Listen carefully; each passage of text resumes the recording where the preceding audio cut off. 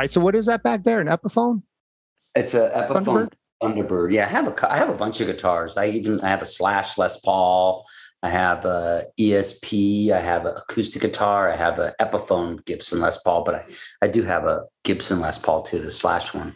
Wow. Do you play? No. I don't recall you ever playing. That's why I'm asking.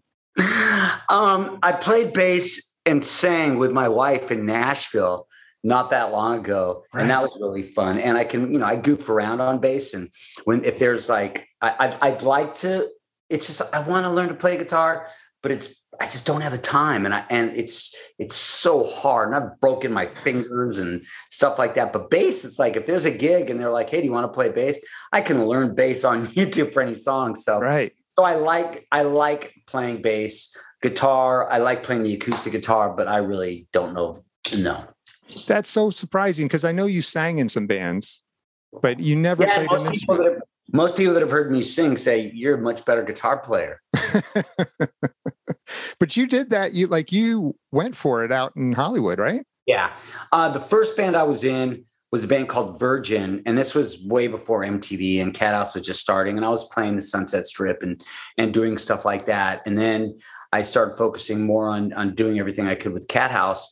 And then in 92, I joined a band called Battery Club that I loved. And it was made up of a bunch of guys from different punk rock bands, whether it be Social Distortion or Adolescence or DI or whatever. And we ended up playing a bunch of shows. We recorded 4 songs and we did a little teeny tour with Offspring. Mm-hmm. And that was just as Offspring was like making it really big.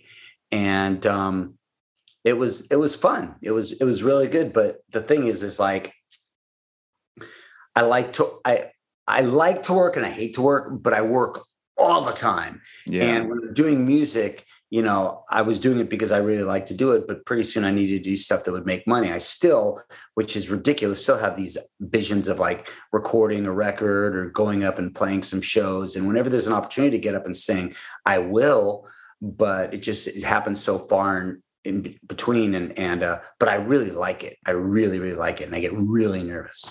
You get really nervous? Oh my God, yes. I get so nervous. Because of singing or just being on stage in front of all the people? I love being on stage in front of people. I mean, when I go on stage in front of people, like my first thing is, and this is just my own, insecurities, is whenever I go on stage, I think when I walk on stage, I'm just going to get people to boo me. So I always get nervous about going on stage. And which isn't like, I went on stage with Exodus about 2 months ago and the fans were so cool. And I love being on stage. I mean, I love going up there and talking to people. I mean, I really like going up and talking to people, and I love singing too. I'd like to do it more, as long as it's songs that I really know. Like sometimes I'll try to sing songs I don't know the words, and I'll get all. That's when you start shrinking, right? On stage when you don't know the words. Exactly. So let me ask you this. Now, you were mainly in Hollywood, California area, right? But are you from New York? No, it's funny. I was born in New York, right? But I'm talking about like months after I was born, I came to LA. So, my memories of kindergarten through everything is all Los Angeles. And it's all, if it's not the Hollywood Hills or Hollywood itself, it's within 7 or 8 miles. I mean, when I lived the last place I lived before I moved was in Laurel Canyon, and I must have been 7 miles from every place that I ever lived. So, they say TMZ, what people don't know what TMZ means. The show TMZ stands for 30 mile zone, which is like 30 miles on each side is where everything is. And I was like 6 or 7 miles from everything in Hollywood. Wow. So you grew up around that whole time. So you grew up with Axl, you grew up with Tammy, you grew up with all those guys. I didn't meet any of those guys until I was in my 20s. Okay. The only bands that I could say I knew in my teens was probably Jay Bentley from Bad Religion. Mm-hmm. Jay, I would say, of the bands that made it, that are big, I would say Jay Bentley from Bad Religion I've known longer than anybody in any band, really. But Tammy, I mean, we were all, in our early 20s. And at the same time when I met Axl and Slash and Gilby and everybody, it was our early 20s. Mm-hmm. And how did you guys meet? Well, the way that Tammy and I met was I met Gilby because I auditioned to sing in the band Candy, which was like a kind of a pop band, kind of poppy punk band. Wasn't Roxy in that band? Yeah, that's how I met Ryan Roxy. So Ryan Roxy was my first friend in the Hollywood rock scene. I would say Ryan was probably my first rocker friend.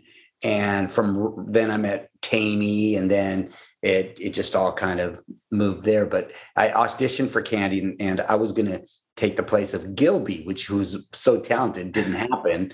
And I think I was a little more into heavier stuff than Candy was playing anyway. Okay. Because you were more into the heavy stuff all along, right? Yes and no. I mean, I do. I listen. If somebody said, well, what kind of music do you listen to? I listen to a lot of thrash. I love thrash. The heavy, but I listen to everything. But to say that I don't like Cinderella, I do love Cinderella. I love Faster Pussycat. I'm a fan of that band, but I also, listen to Exodus and Municipal Waste and, a lot of those bands. But now I guess they're not really that heavy. Yeah, they're kind of heavy. I really love Turnstile and even the bands that a lot of people from my generation don't like, with a lot of the bands that do a lot of the screaming. I like a lot of those too. Some I don't, but a lot of them I really, really do like. Mm-hmm. And I listen to everything. I mean, I listen to old outlaw country, and I listen to, I like My Chemical Romance a real lot. I listen to just about everything. I would say I listen to a lot of old punk. I listen to, but I do. I would say if there was a music, I don't like to put genres on everything. If I listen to Iron Maiden, or if I listen to, I don't know, Power Trip, it's all metal to me. It's all rock and roll. I really, really like Lamb of God. Mm-hmm. But I also, and I like Pantera. It's all, like Billy Joel said, it's all rock and roll to me. It really, really is. Yeah, and some people, they talk about how metal is so accepting, which couldn't be so funny, because people really don't like it if you cross different genres. I think I saw Kix and Exodus within 4 days of each other live. Mm-hmm. Mm-hmm. Yeah, it's funny how when you get older, at least for me, when I was younger, it was mainly the rock. It was the Motley Crue, the Rats, that whole scene. But as I got older, I started to have more of appreciation for everything else. Duran Duran's, Depeche Mode. It's funny how that happens as you grow older. The one band that was my go-to always was Motorhead.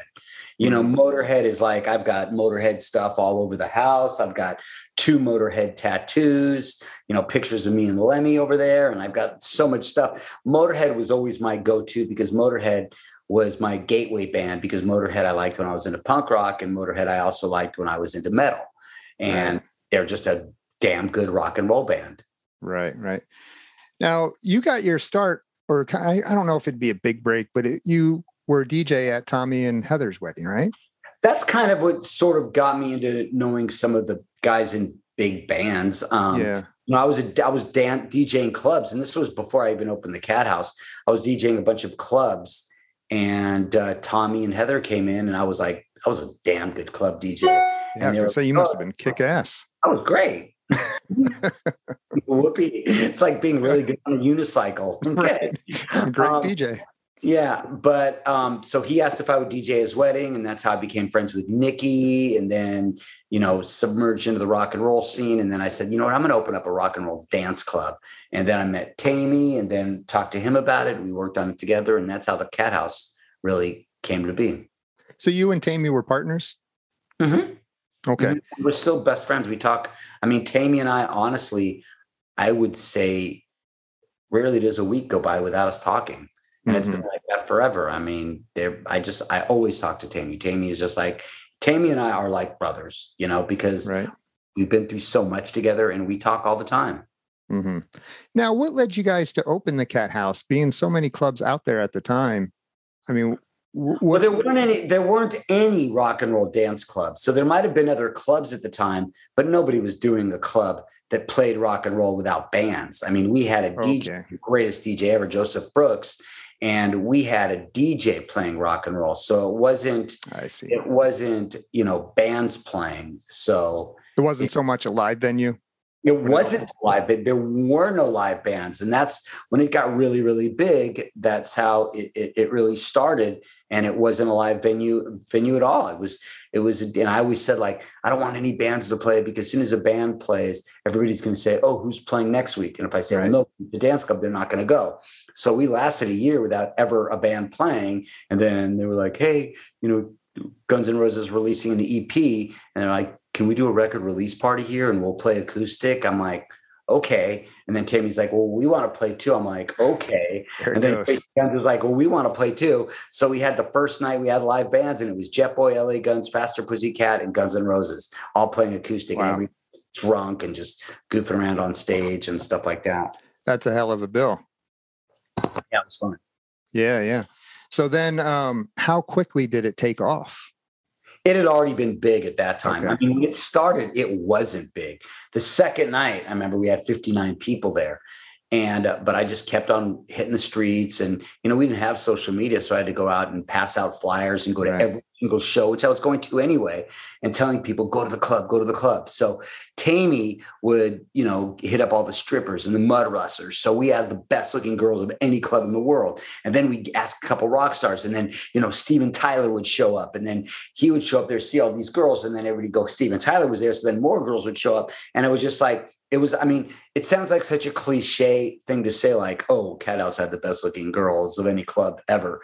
And it sounds silly to say it this day and age, but anybody that ever went says it's true. And that's what put us on the map. All these girls started going. So all these bands started going. And then the next thing you know, it's like, here I am doing this little rock and roll dance club. And every rock star you can imagine, from David Bowie to Robert Plant to, Alice Cooper, to everybody, they're all just hanging out at my club. And I had this rule. I'm like, no cameras are allowed in. Nobody can bring any cameras, because I wanted all the bands to feel like they could do whatever they wanted to do at the time.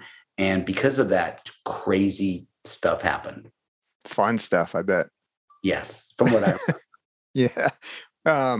So, there's some footage out there on YouTube. I've seen some footage of the Cathouse. Not a lot. There's one. I don't know if you saw it, but it's who was playing? It was, I think you sang. Tracy Guns was playing guitar. Tammy was playing. That was Pig, Partners in Grime. Yes. That was a fun thing that we did. That we did a benefit to. I don't remember. I think we were raising money for leukemia or something. But it was a good fundraiser, and we raised a lot of money. And it was me, Tammy, Stephen Piercy, Tracy Guns, Kyle and Tig. Bang Tango, yeah. Yeah, and we actually went out and played Arizona as well. So that was a real lot of fun. Well, the video I saw looked like you guys were having a blast. My God, everything I do, if it's not fun, I don't want to do it. Right. It's like the things I do are fun, but that's like a 2-hour portion of the things. It's the 18 hours that are around that 2 hours. Like everybody says, like, oh, you have your Cathouse apparel company and it does so well and it must be fun. And it is, but it's like so much damn work. And now I'm starting a coffee company and that's so much damn work. And then, I've also got a radio show. I work on Fox Sports for Flat Track. And I've got all these jobs that look like really great jobs, but, and they are great jobs. I'm very, very lucky to have them. But nobody notices. It's like, oh, I'm up at 6 o'clock in the morning stressing about this or stressing about that. And it gets pretty crazy. Yeah, you had posted on social media not too long ago about that, how you're overworked and stressed out. Yeah, I am, and it's crazy, and that's why I think I'm going to work. Sorry, one of my cats is just here. Oh, you're good. That's why I think I'm going.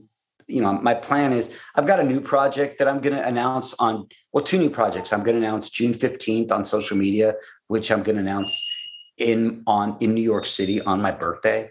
And it's kind of fun. It's fun stuff that I'm very excited about. But it's been crazy. But I don't know how much longer. Like in a couple of years, I want to just stop. I want to get off social media and I want to just not do anything. I want to ride my motorcycle with my wife. Do nothing. Yeah. Yeah. I don't blame you, man. I mean, Cathouse, that had to be a lot of work as well as fun, right?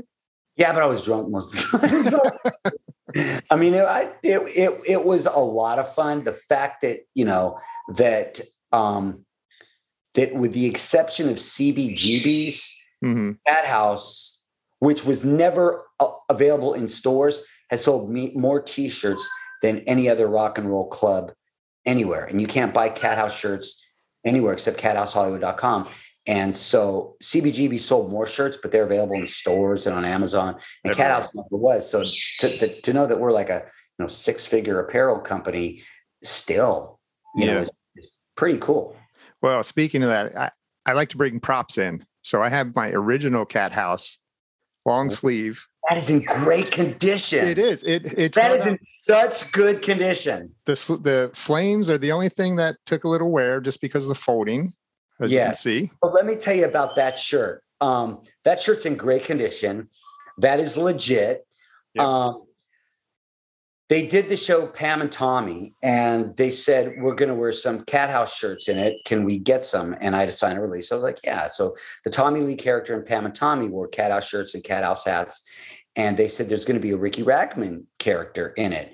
Can we, wear one of the Cathouse vests, which were these vests that me and like 8 different people had. And I said, nobody's ever worn those. I'm not going to let anybody wear one. And we had these Cathouse patches. So they bought a Cathouse patch, which is a big patch. They put it on the back of a vest, and then they bought one of those shirts on eBay. So the Riki Rachtman character and Pam and Tommy had one of those flame shirts, and then they sent it back to me. So I have the Cathouse flame shirt that was actually worn in Pam and Tommy, which is kind of cool because I didn't have that many of the shirts. Like there's a shirt that we made that was Alice Cooper live at the Cathouse. I want one of those shirts so bad. I don't even have one. Oh, man. So yeah. That would be a really good one. Yeah, that's awesome. Yeah, I've had this. I don't even remember how I got this. In great condition. Can you read what's on the tag? Let's see. I'm old now, so it's hard to see. It says Riki Rachtman Enterprises, I think. No. I think. It's a little faded. You're not going to be able to see it. I can see. No, what that says is Riki's Private Reserve. Yes. I think it says it on the logo too.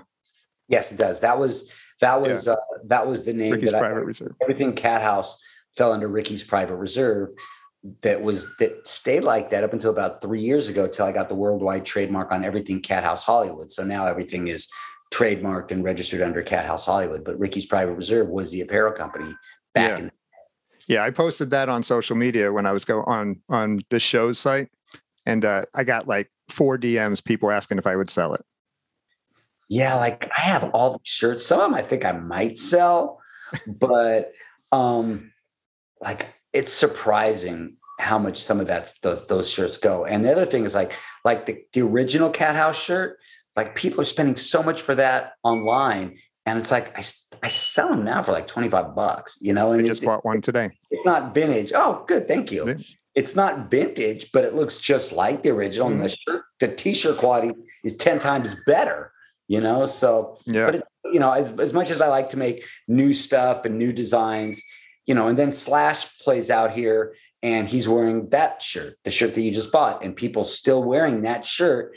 And I think because it was never available in stores, that's why people still like to get that shirt. And when I go to concerts and I see people wearing them, it's like, man, it makes me feel so good. It's really cool because it's in my office that shirt was folded and shipped out. And it's really cool. Did you ever think when you started the Cathouse that brand would last up this long? Hell no. If I did, I would have allowed cameras in there. I had no idea. I mean, a matter of fact, when the Cathouse closed, let me close my mail thing so it doesn't make that noise anymore. So I got to put on my old man glasses right now. I need some. God. Okay, let me close that. Okay. So when the Cathouse closed in 92, then when I got off MTV in 95, I had a garage sale and I had all these like Cathouse bumper stickers and Cathouse keychains. I just threw them away. And they Oh. were worth so much money right now. Mm. Because I never thought it was like, I was kind of, it was for the Cathouse closing, even though I closed it because I felt it needed to be closed, but it was still an ending of an era for me. Because you got to understand, before the Cathouse opened, I didn't have any money, Sure. and I was just this drugged out guy in Hollywood. And then for the Cathouse to become this entity that got me my job on MTV, and I mean, my license plate on my car says Cathouse. I'm so proud of the legacy of the Cathouse. Now, I mean, I'm so proud of it. I'd rather people really dig the brand Cathouse more than Riki Rachtman. It's just, it's really cool. And when I started this small batch coffee company, there was different names that I was running around thinking of what I was going to call it. And I didn't want to start a rock and roll coffee company because every band has got their own coffee license. They just license their name and they just throw the coffee. I wanted to start my own coffee, that I was there for the roasting, that I went to South America and looked at beans, that I worked on the bags, everything. And I didn't know what I was going to call it. And I'm like, I'm going to call it Cathouse. I'm not going to put the words rock and roll on it. I'm not going to put anything on it. I'm just going to call it Cathouse Coffee because I love that brand. I love the name so much. And I'm using the same exact logo, but it doesn't say anything like heavy metal or rock and roll coffee. It's just damn good coffee, Right. Well, let's jump ahead a little bit and then we'll come back to your Headbanger Ball days. Tell me about the coffee. Now, you said you went to South America and I went to Central America. I've been a coffee fanatic always. Before, I mean, I remember when I was a kid, there was one place that used to roast coffee, and I used to go in there and it was the coffee roaster. And I used to be like, this is amazing. And I'd never had fresh roasted coffee and it tasted so good to me. And I was always trying different coffees. And then I got married to a French woman who they have coffee differently in France. And then we went to Costa Rica and we went to some plantations. And the more we did it, and then I just saw all these bands coming out with coffees and I started sampling them all. And some of them were really, really good. And then a couple of the companies said, hey, why don't you just do Cathouse Coffee or Headbangers Brew or Riki Rachtman? And I was like, I'm not going to just sell my name. I'm like, why don't I just start working with a local roaster and make coffee? And we just kept on going back and forth with a couple blends. And then we came up with one that is just the best damn coffee I've ever had. And I'm like, okay, I'm going to try it. I'm going to have it roasted. I'm going to design the bag, and it's Leah and my company, and we're going to take care of fulfillment. And we launched with 95 bags it was two different blends. It was 100 bags of each blend. And we sold that in like 2 hours. So nobody's ever tried it yet. So who knows if anybody will buy it again, but I really, really think it's good. And, we're about to launch it, in a couple of weeks, and people can just, buy it. And then I want to hear if people like it or not, because it's something that is very hands-on. I mean, we don't have somebody doing the artwork for the bags. We didn't have anybody, telling us what to do. We came up with the blends that we really liked.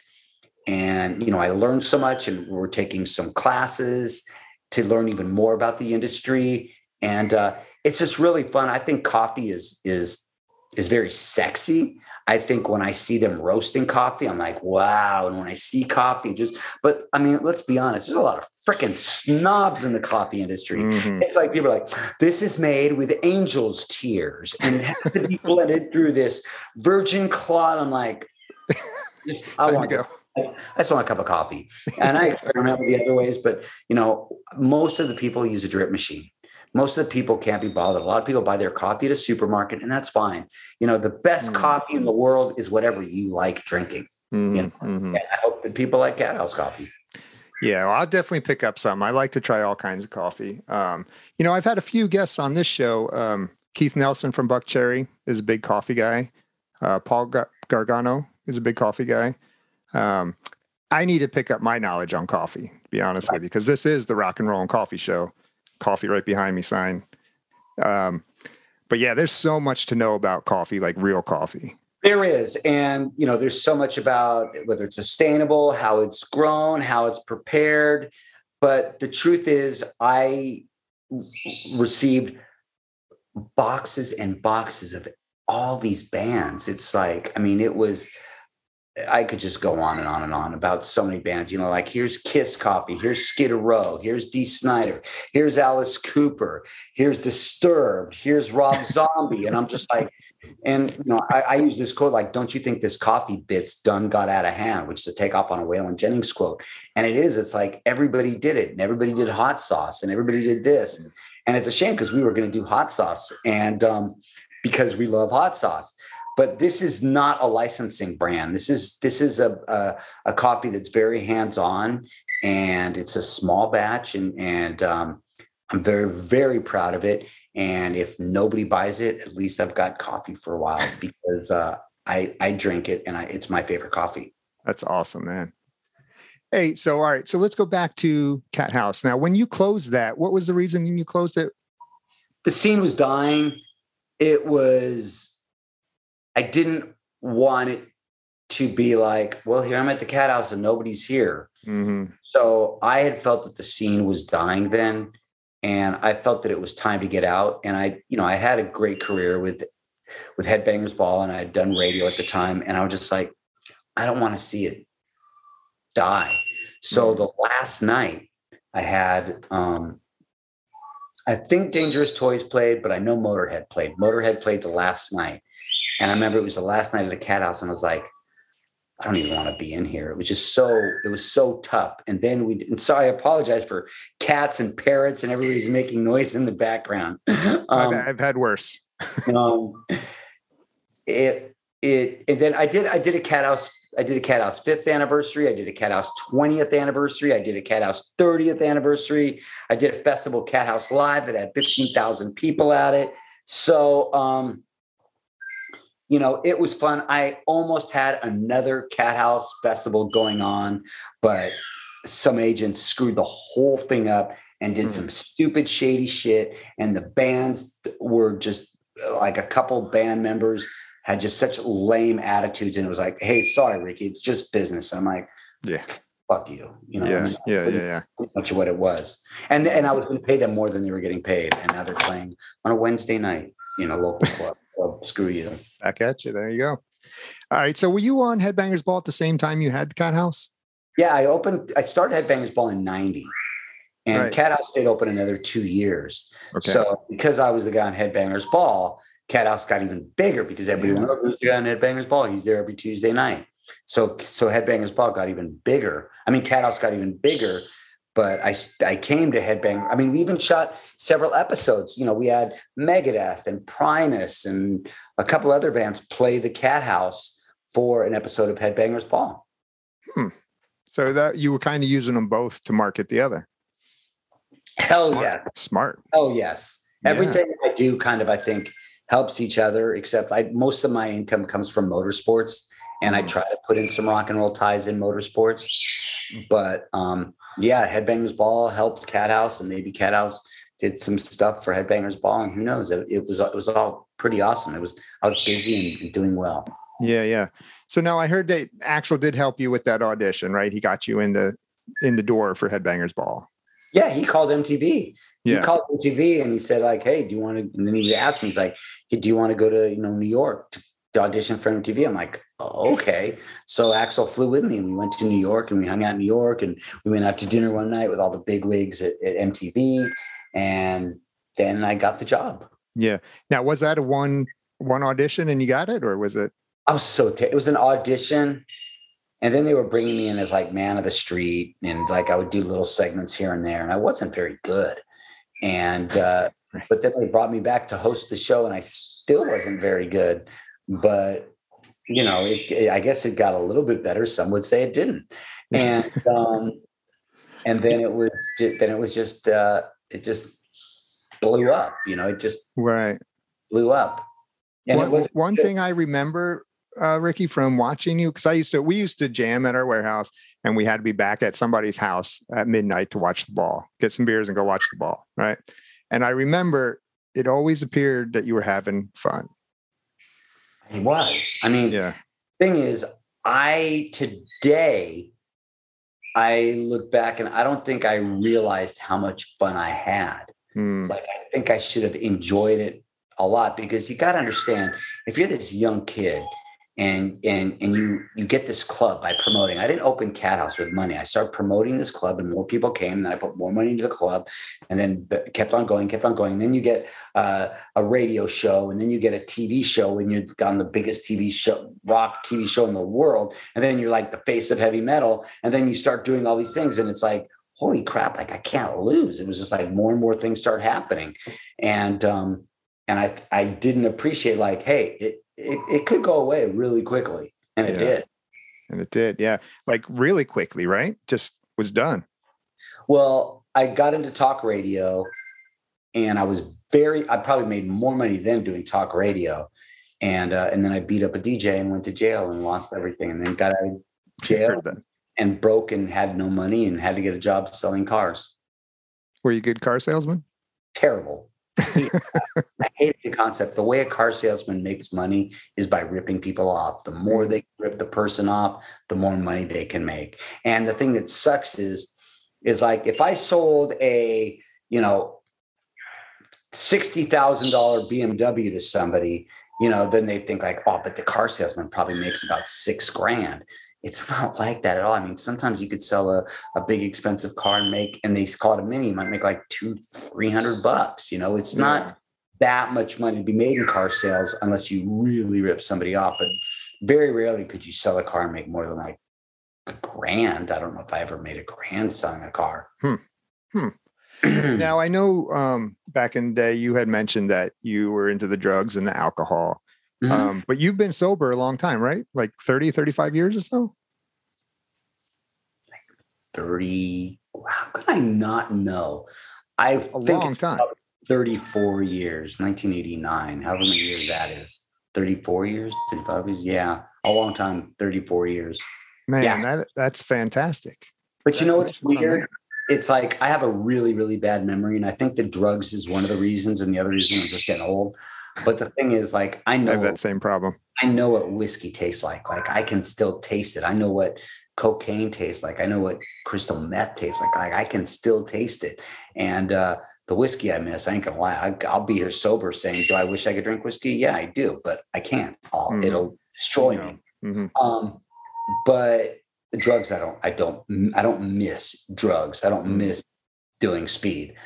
But I still remember exactly what all that stuff was like, even though it's that many years ago. There's a lot of stuff that I don't remember, but I do remember what it was like being on drugs. And even though I don't necessarily remember what happened from all my drinking, I remember being just a complete pass out drunk. Was there a certain moment that you realized that, hey, man, I need to stop? Yeah, I was going to kill myself. I really wanted to kill myself. And I was in Hollywood, and I was, I made bad choices with women, and I made which I continued to do when I was sober too. But I just fell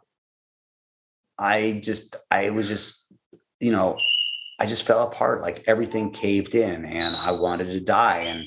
And I, at that time, people like Nikki were getting sober, who ended up getting loaded after anyway. But there were people that I knew that were just interested in getting sober. And I mean, I know a big rock back then was Steve Jones from the Sex Pistols. And he was one of the first sober guys that I knew. And Steve was cool, and he was sober. So I'm like, okay, let me just go to some meetings. And then I started going to meetings and got a drug counselor. And then I became addicted to staying sober. Like, as when you drink, you keep on drinking, or keep on doing drugs, and keep on doing. And then I became the same way with being sober. Like, okay, come on, man, let's just do one more day. Like, I would say, okay, I don't know if I'm going to stay sober New Year's Eve. Let's just make it through New Year's Eve. And then New Year's Eve would go, and I go, oh, okay. Well, I know my birthday is going to be tough. And then my birthday would come and go. And now it's just like, it's the way I live. Do I still think about it? Yeah, once in a while I do think about it. Look, Steven Tyler's got, loaded recently. So nobody is impervious to the demons of alcohol and drugs. But, right now, I believe that the second, if I took a thimble full of beer, I would not be able to keep the cars I have, the house I have, the wife I have, the life I have. I mean, right now I've got things really good in everything, and I know I wouldn't be able to. And it still trips me out sometimes to walk around my house and think of, like, I got all this doing what? This. It was a lot of hard work, but it's not, I'm not a hedge fund guy and I'm not an investor. And I'm not altogether that smart, but I was able to do all these things and able to buy this house. Yeah. So kind of cool. I mean, people can say whatever they want about me, but I worked my ass off. I still work my ass off. And, whatever I'm doing is working. And I never ever did something, against what I believe in, when I've never sold out my integrity for money ever. Anything, if I say something, if I say I like a band, it's because I like a band. And if I don't like them, then I won't say anything. I didn't see the benefit of talking crap about anybody, but you did that on the ball as well, right? I couldn't say anything bad about anybody. Yeah. There were a lot of bands that I did not like on the Headbangers Ball, but there were a lot of bands that I really loved on the Headbangers Ball. So if you're playing 3 videos that you don't like, and then you play this band that you really like, and then you're saying, oh my God, I love this video from Suicidal. Oh my God, I love this Danzig video is my favorite band. Oh, the London Choir Boys are such a damn good band. It's like, dude, what a kiss ass. Am I really a kiss ass? Could it be that I just hated those other 3 songs? Right. So excited that right now we're playing this band. Right. I mean, that's the truth. That's what it is. And people just love, they love to hate on me. But back then they spent more time on it. Like you had to go and get a paper and a pen and write a letter and stick it in an envelope and buy a stamp and mail it. Yeah. So if they hated you, they really had to hate you to go through that. At least they hated me, but put a little time and effort in hating. Right. You cut your hair, you sucked or whatever. So, now one thing I noticed too with the ball, you got picked on a lot. Well, by who? Well, there was sometimes, who was it? Somebody smashed a cake in your face. Yeah, that was Friends. That was Biohazard. Yeah. There was a couple, I can't remember right off the top of my head, but I remember there was a couple times. People are stupid. Okay. When I'm with my friends, what we do to say we love you is we take the piss out of you. Sure. We bust your balls. We don't say, hey, Keith, man, you're looking good today. You make fun of each other. So if Biohazard threw a cake in my face on my birthday, it was out of love. And if you want to ask any of them, they would say the same thing. And Dave Mustaine gave me more heat than anybody. And in an interview about 8 months ago, Dave said the reason that he did it is he really wanted me to succeed. And he was really, really tough. And Dave was tougher on me than anybody was. Mm-hmm. And Glenn Danzig, everybody's like, oh, Glenn wanted to throw you in the fire. Yeah, you stupid idiot. Did you know that 2 months ago he played my birthday party? Mm-hmm. It's like the people like Glenn Danzig and Dave Mustaine are the people that everybody said, oh, they hated you. I'm like, no, they did. First of all, if they hated me, they wouldn't be on the Headbangers Ball. I would make sure if they hated me, they weren't on the ball. And you got to understand, these are people that are my real friends, like not like, hey, I'm hanging with my good friend Dave. It's like, no, these are my friends. When Dave had a wedding reception and I was like the only metal guy there, or when, Glenn Danzig decides he wants to play blues in the back room at one of my clubs, you don't do that to people that you don't like. These are people that are my friends. So they know they can take the piss out of me. And when I got my hair cut, after having hair down to here, I just happened to go to Germany with Megadeth and then go to Germany with Danzig and then do a show with Megadeth. So it's like, oh my God, I'm going to give Riki such a hard time for cutting my hair, and that was always another thing that was always so funny to me, because people are like, dude, you sell out, you cut your hair. It's like, wow, you are so stupid. Do you realize that everybody, including every person at MTV, said, do not cut your hair. Do not cut your hair. You're the face of metal. Don't cut your hair. And I still said, and I cut my hair anyway. Yeah. Tell me how that's a sellout move. If anything, it's doing, I thought that what we like to do is we like to rebel and we like to do what people tell us not to do. Well, everybody said, don't cut my hair. And I still cut it. And, but that was it's like, oh, and then he wasn't metal. It's like, oh, and then all of a sudden Metallica cut their hair and Soundgarden and everybody cut their hair. And it was just, oh God, it was so stupid. So when you left the ball, I don't know your timeline, but you were on Loveline a little bit, right? You started that. Yeah. Was that after the ball? No, I did Headbangers Ball and Love Line at the same time for a while.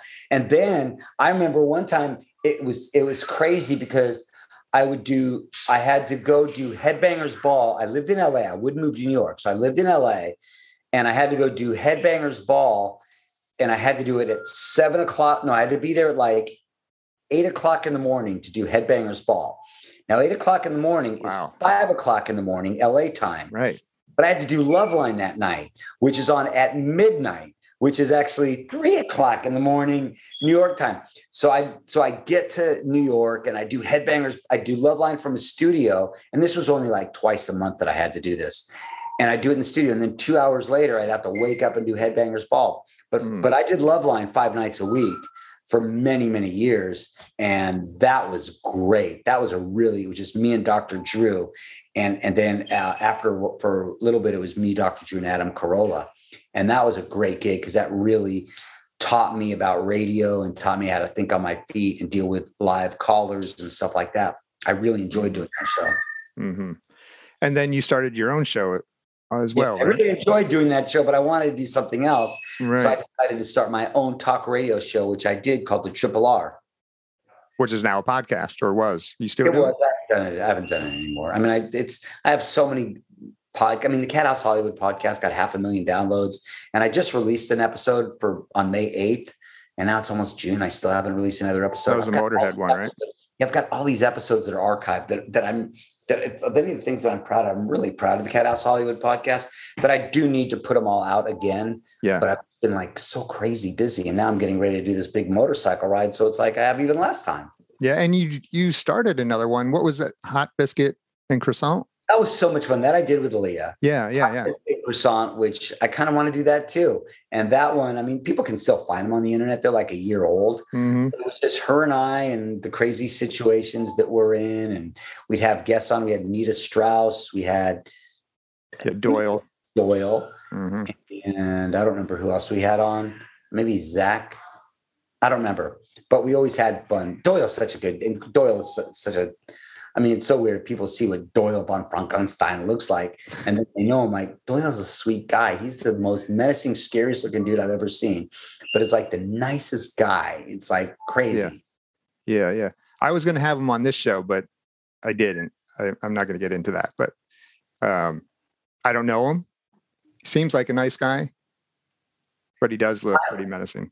He does. And the dude is like jacked, and dude has to be in his 60s, mid 60s. Right. He's in the misfit, and he's a vegan, and he loves animals, and he's like gnarly. And I'm like, as far as I'm a big fan and friend of Doyle. Like Doyle is a very good person. Mm-hmm, mm-hmm. I love how Aaliyah says his name. You guys were going back and forth with that on the show. That's funny. I don't even remember.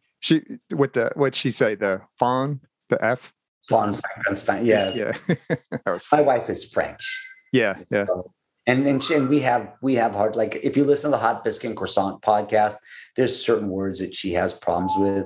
And sometimes I correct her and sometimes I don't. I just think it's fun to hear her say, I'm like whenever she says focus, she says, fuck us.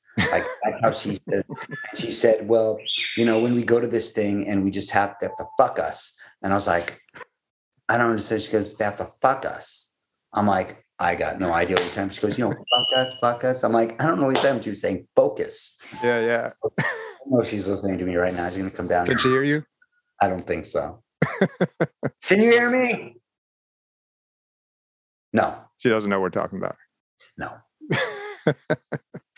All right. So we did Love Line. And then after that, you got into, was it wrestling first before the racing or? No, I did Triple R. And then I got fired because I got in a fight from the Triple DJ R thing. Mm-hmm. Yeah. And then I got picked up to do a little bit of work with World Championship Wrestling, which I really didn't get to do what I wanted to do because I love wrestling. And then from wrestling, I didn't do anything for a long time and went broke and selling cars and trying to make ends meet. And then I started this radio show. I always loved NASCAR. And I started this radio show. And then the radio show got syndicated nationally. And then I started doing stuff on Speed TV. and NASCAR.com. And I was like, all of a sudden, like Riki Rachtman was a NASCAR guy and was just working in NASCAR.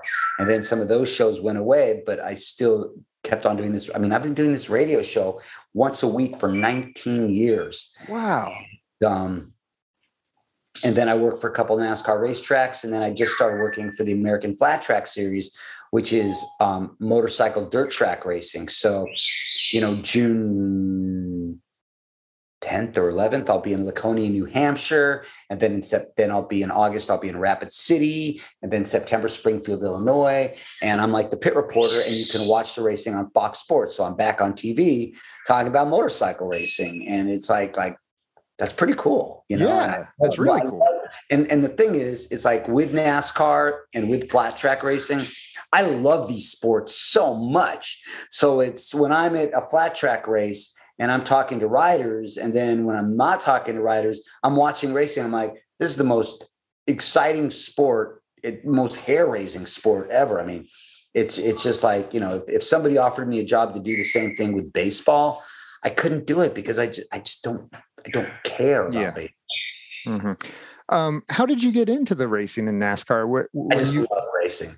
It's like, how did you get into rock and roll? People love rock and roll. I was never into stick and ball sports.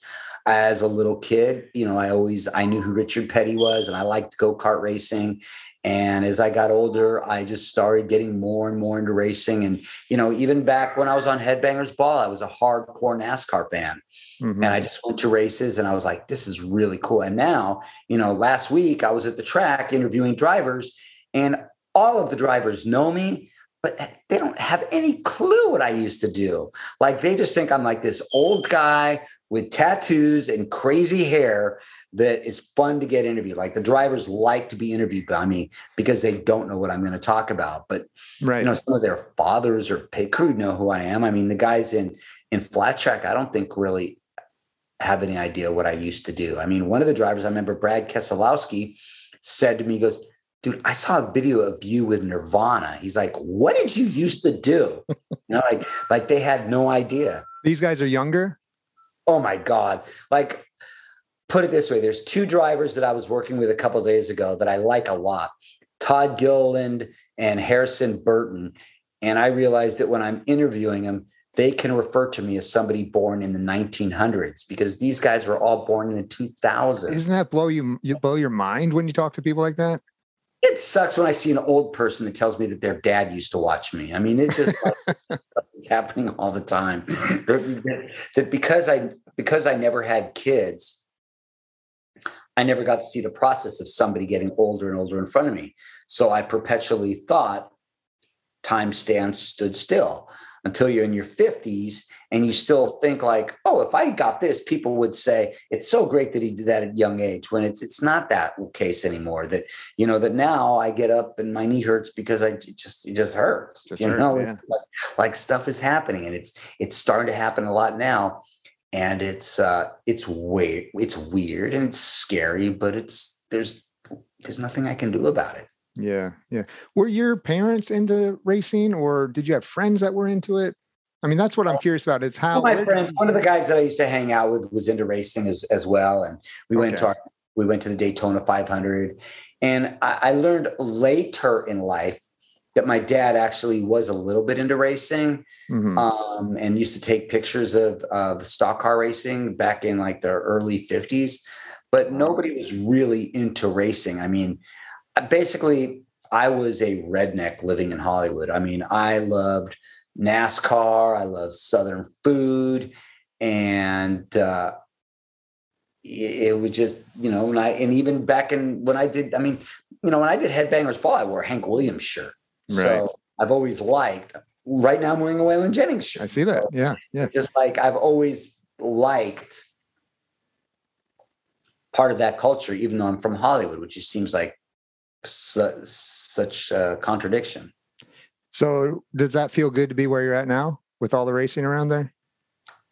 Yes, it does. I mean, it's not as big as it used to be in North Carolina, but I also, like, when I lived in Hollywood, I'd see people in bands all the time. And that's just what you did. And now I see drivers all the time. I'll be at Lowe's and I'll see a driver, or I'll be in my office, which is in the same building as these helmet painters, and I'll see drivers. And it's really nice. I mean, I live on a lake, and on the lake during the week, there's a lot of drivers that go out on their boats on the lake, So it is kind of cool, but the sport slowed down a little bit in the past probably 10 or 15 years, but I think it's picking up. They still have that big track out there by the mall. Yeah, Charlotte Motor Speedway. I was just there last weekend, and the neat thing about living here is it doesn't take me that long to get to Nashville. It doesn't take me that long to get to Florida. It doesn't take me that long to get to New York. And half your friends are probably in Nashville now. There's a lot of, like, Ace lives in Nashville. And, there's quite a few, Tony Higbee, there's quite a few people that live in Nashville that are good friends. And and Nashville's pretty cool as well. But I love living. If I win the lotto, I'm just going to buy a bigger house in North Carolina. I really like it. You love it. What brought you out to North Carolina? I thought when I moved out here, I was going to do more work with racing, which just wasn't the case. But then I was like, wait a minute, I'm renting this house for, a quarter of what I was paying in LA. And then wait a minute, I can buy a house here, like a real house. And I bought this house probably about 4 or 5 years ago, and it's already doubled. It's like, it's insane here, but it's still cheap. It's like, here, if you buy a house that costs $1 million, it looks like you live in $1 million house. If you're in LA and you buy a house that's $1 million, you still have to have bars on your window. Yeah. No, you're right. I live in, I'm out here in Myrtle Beach. So I'm not far from you, about 3 hours, I think. Right. Dirty Myrtle. Yeah. So it's the same way. When I moved here, I grew up in Tampa. So, and then from there, I moved out to California, Bakersfield, not LA, but an hour away from. Bakersfield shouldn't even be called California. Right. It's bad, right? Right. Bakersfield. And so from there, I came out here, and, we like it here. Myrtle Beach is great. The Carolinas, it's not bad. I know some people that are from Bakersfield. Bakersfield's all right. And Bakersfield had a good music scene a long, long, long time ago. And I didn't like it. I was in a band that played, I think Battery Club played in Bakersfield. I think at a restaurant or something. There was a pizza place there that used to have bands downstairs. What was it called? I don't remember. I don't know. I think I played there because I think, like, in between songs you heard, like, clanking the silverware and stuff. Maybe because I know they had a lot of punk bands play there and stuff. And that probably would have been it. Yeah, I know. Played a restaurant in Bakersfield. All right, so now you're over here. Now you're getting ready to go on Ricky's ride on Monday, right? A couple of days from the time of recording. It's now called the Ride 22. Okay. Because for the past 2 rides, Leah has done all or most of it with me. And, she's bigger on social media than I am. And so we just called it the Ride 22. And I leave Monday. I'm going to be riding from North Carolina through Virginia, through whatever other states I go through to get to Laconia, New Hampshire. It's about 1,000 miles away. And then I'm going to ride to Portland, Maine. And Leah's going to meet me there. We're going to have lobster. And then we're going to go have Boston cream pie in Boston. And then we're going to go to Salem, where the Salem witch trials were. And then we're going to go to Rhode Island. And then we're going to go to Amish country in Virginia. And then in August, we're going to ride from North Carolina up to Sturgis, up to Washington, Oregon, California. I mean, we're going to ride 10,000 miles. Wow. Now, do you do this for a charity, or what is this for? Every year there's a designated charity. Okay. Every penny that gets donated goes to the charity, which means that I pay for the ride myself, which, I have a good sponsor. Law Tigers helps us. Law Tigers are motorcycle attorneys, but I need other sponsors because it costs me about $20,000 to do these things, because every penny that's donated goes right to the charity. And I always pick a charity that I know can use the money and will use the money. And in 2020, I gave a check for $22,000 to the Alzheimer's Association. The year before that, I gave a check for $32,000 for Stop Soldier Suicide. And this year, I'm raising money for the Victory Junction camp, which is a camp for kids with serious illnesses, and whether they have cancer or spina bifida or whatever, these kids go to this incredible camp and they get to do all these things that are tailored for them. And they see other kids like them with the same diseases or illnesses. So they see peers, and the camp doesn't cost the kids anything. The camp doesn't cost their parents anything. And these kids, all they think about is being kids. And people can go to the ride22.com, and I've already raised $18,000. So fantastic. My goal before was 20 grand. We're going to pass that. So it's really, really cool. And then, like, when people buy Cathouse shirts or whatever, some of the money from that goes to pay the gas and the hotels and everything like that. So, and we all know how gas is now. Oh my God. Like, I'm scared. Yeah. Like, already I'm like, wait a minute. I just rode 2,000 and I built 2,000 miles. And why have I already spent $900? And I stayed in cheap hotels. I'm like, just even to fill this Indian motorcycle is expensive now. And thank God the bike gets, pretty good gas mileage. But I'm really excited. And this year, what we're going to be doing is I have live tracking so people can see wherever we are. But this year, what we're going to be doing is the company Senna has these Bluetooth devices. So we talk to each other whenever we ride, because she rides on the back, but it also has a camera. So we're going to be filming and recording. So we'll be talking while we're filming, and you'll see what we see. And in August, we're going to be at Custer State Park. And the last time we were there, we were surrounded by buffalo, so there's just so much, this country's rad, Yeah. I mean, this country is pretty awesome, and there's some really cool people. And when we're on the ride, a lot of times we go to places and people come out to meet us, and it happens a lot in Cleveland, and it happens in so many places where these people, a lot of bikers, a lot of rockers, a lot of whatever, and it's just like we've met like good. We were in Roanoke, Virginia, and it was real late at night, and we pulled into some gas station. There were bugs and everything, and there was a couple that was following our live tracking, and they're like, "Hey, how you doing?" They're like, "Hey, you go. Want to get some Italian food? We'll buy." And we're like, okay. And so we sat at a restaurant with these two people that we'd never met before. And it was awesome. That's so fun. And that's what I really love, is that we have, there's a group that calls themselves the Rack Pack. And they're just a group of just like the best people in the world. And they're so supportive, and they help the cause, and they help. And, whenever we come out with a coffee, they buy it, or a t-shirt, they buy it. And then if we're going to be in their area, they try to find places to stay or whatever. And we've gotten to meet a lot of these people. And it's just like, I don't have 1 million followers, but I might have like 45,000 really great ones, Yeah. And that's why it's really cool. It's really, really cool. Sounds like a blast. Now, I know you've been riding forever, right? Has Leah, did she ride before she met you? She rides on the back of my bike. Right. That's still riding. No. Yes, it is. Not really. Like, when I met her, I said, look, just so you know, like, I'm a biker, and I like to ride motorcycles a lot. And she's like, oh, cool. I've been on a bike. Like, I think she rode like a little bit. I go, like, I like to ride a real lot. And she's like, okay. I go, I'm going to go on a ride. Do you want to ride with me? And it was like 500 miles of San Francisco. And we had a riot. And then I'm like, okay, well, I'm going to go ride, whatever. Do you want to go with me? And she's like, okay. And she ended up being on the back of my bike for 2 months. Wow. So we both really love it, because, she's a tattoo artist, and her job, she's booked solid. So her job is hyper focused. You can't just kind of go through the motions when you're tattooing somebody.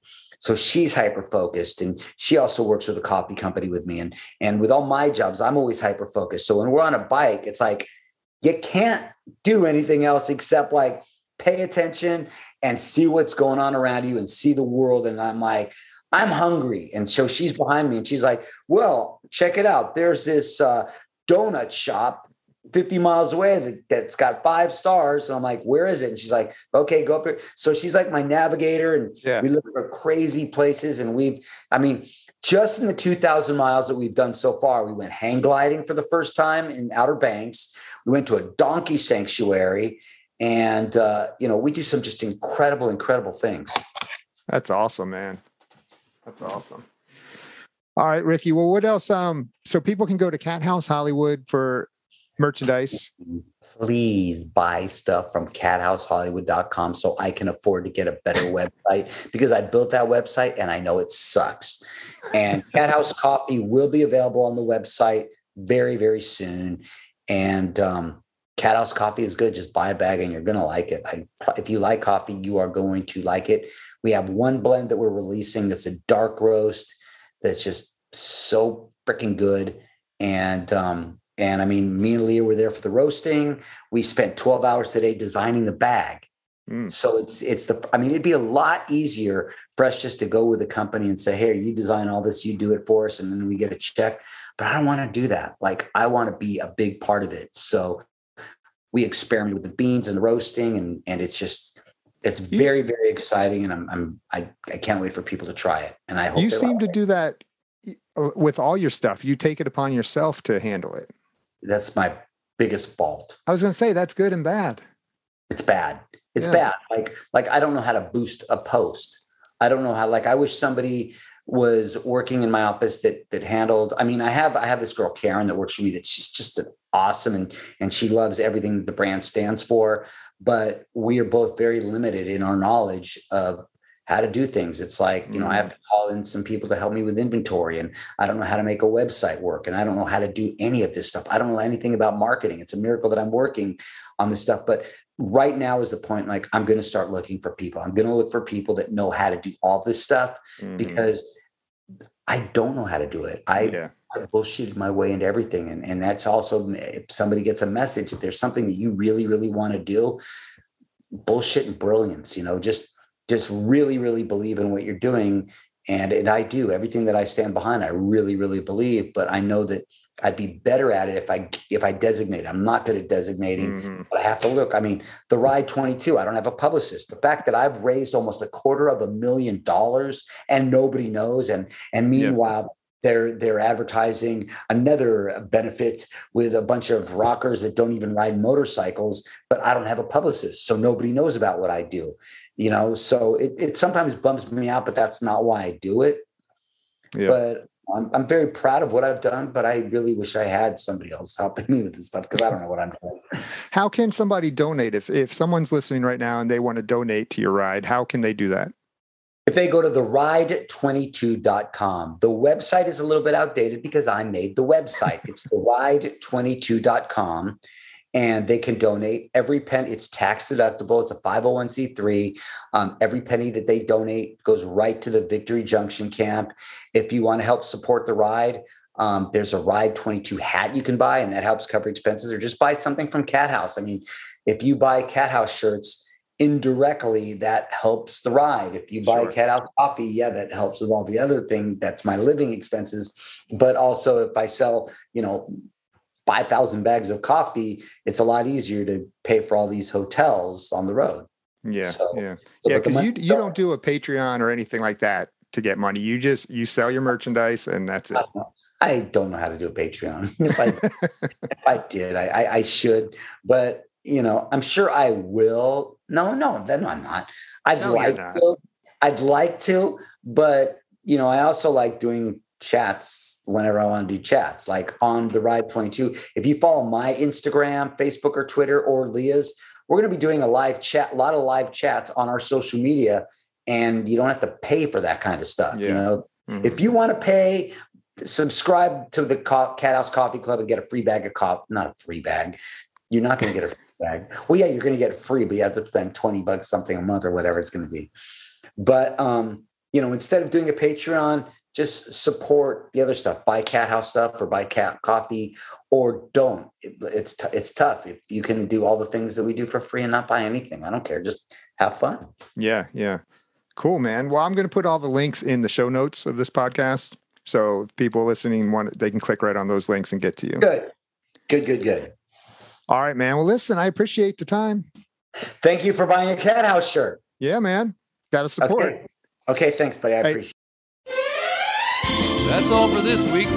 Join us next week for another episode of the Rock and Roll and Coffee Show podcast. Available on all your favorite podcast listening platforms.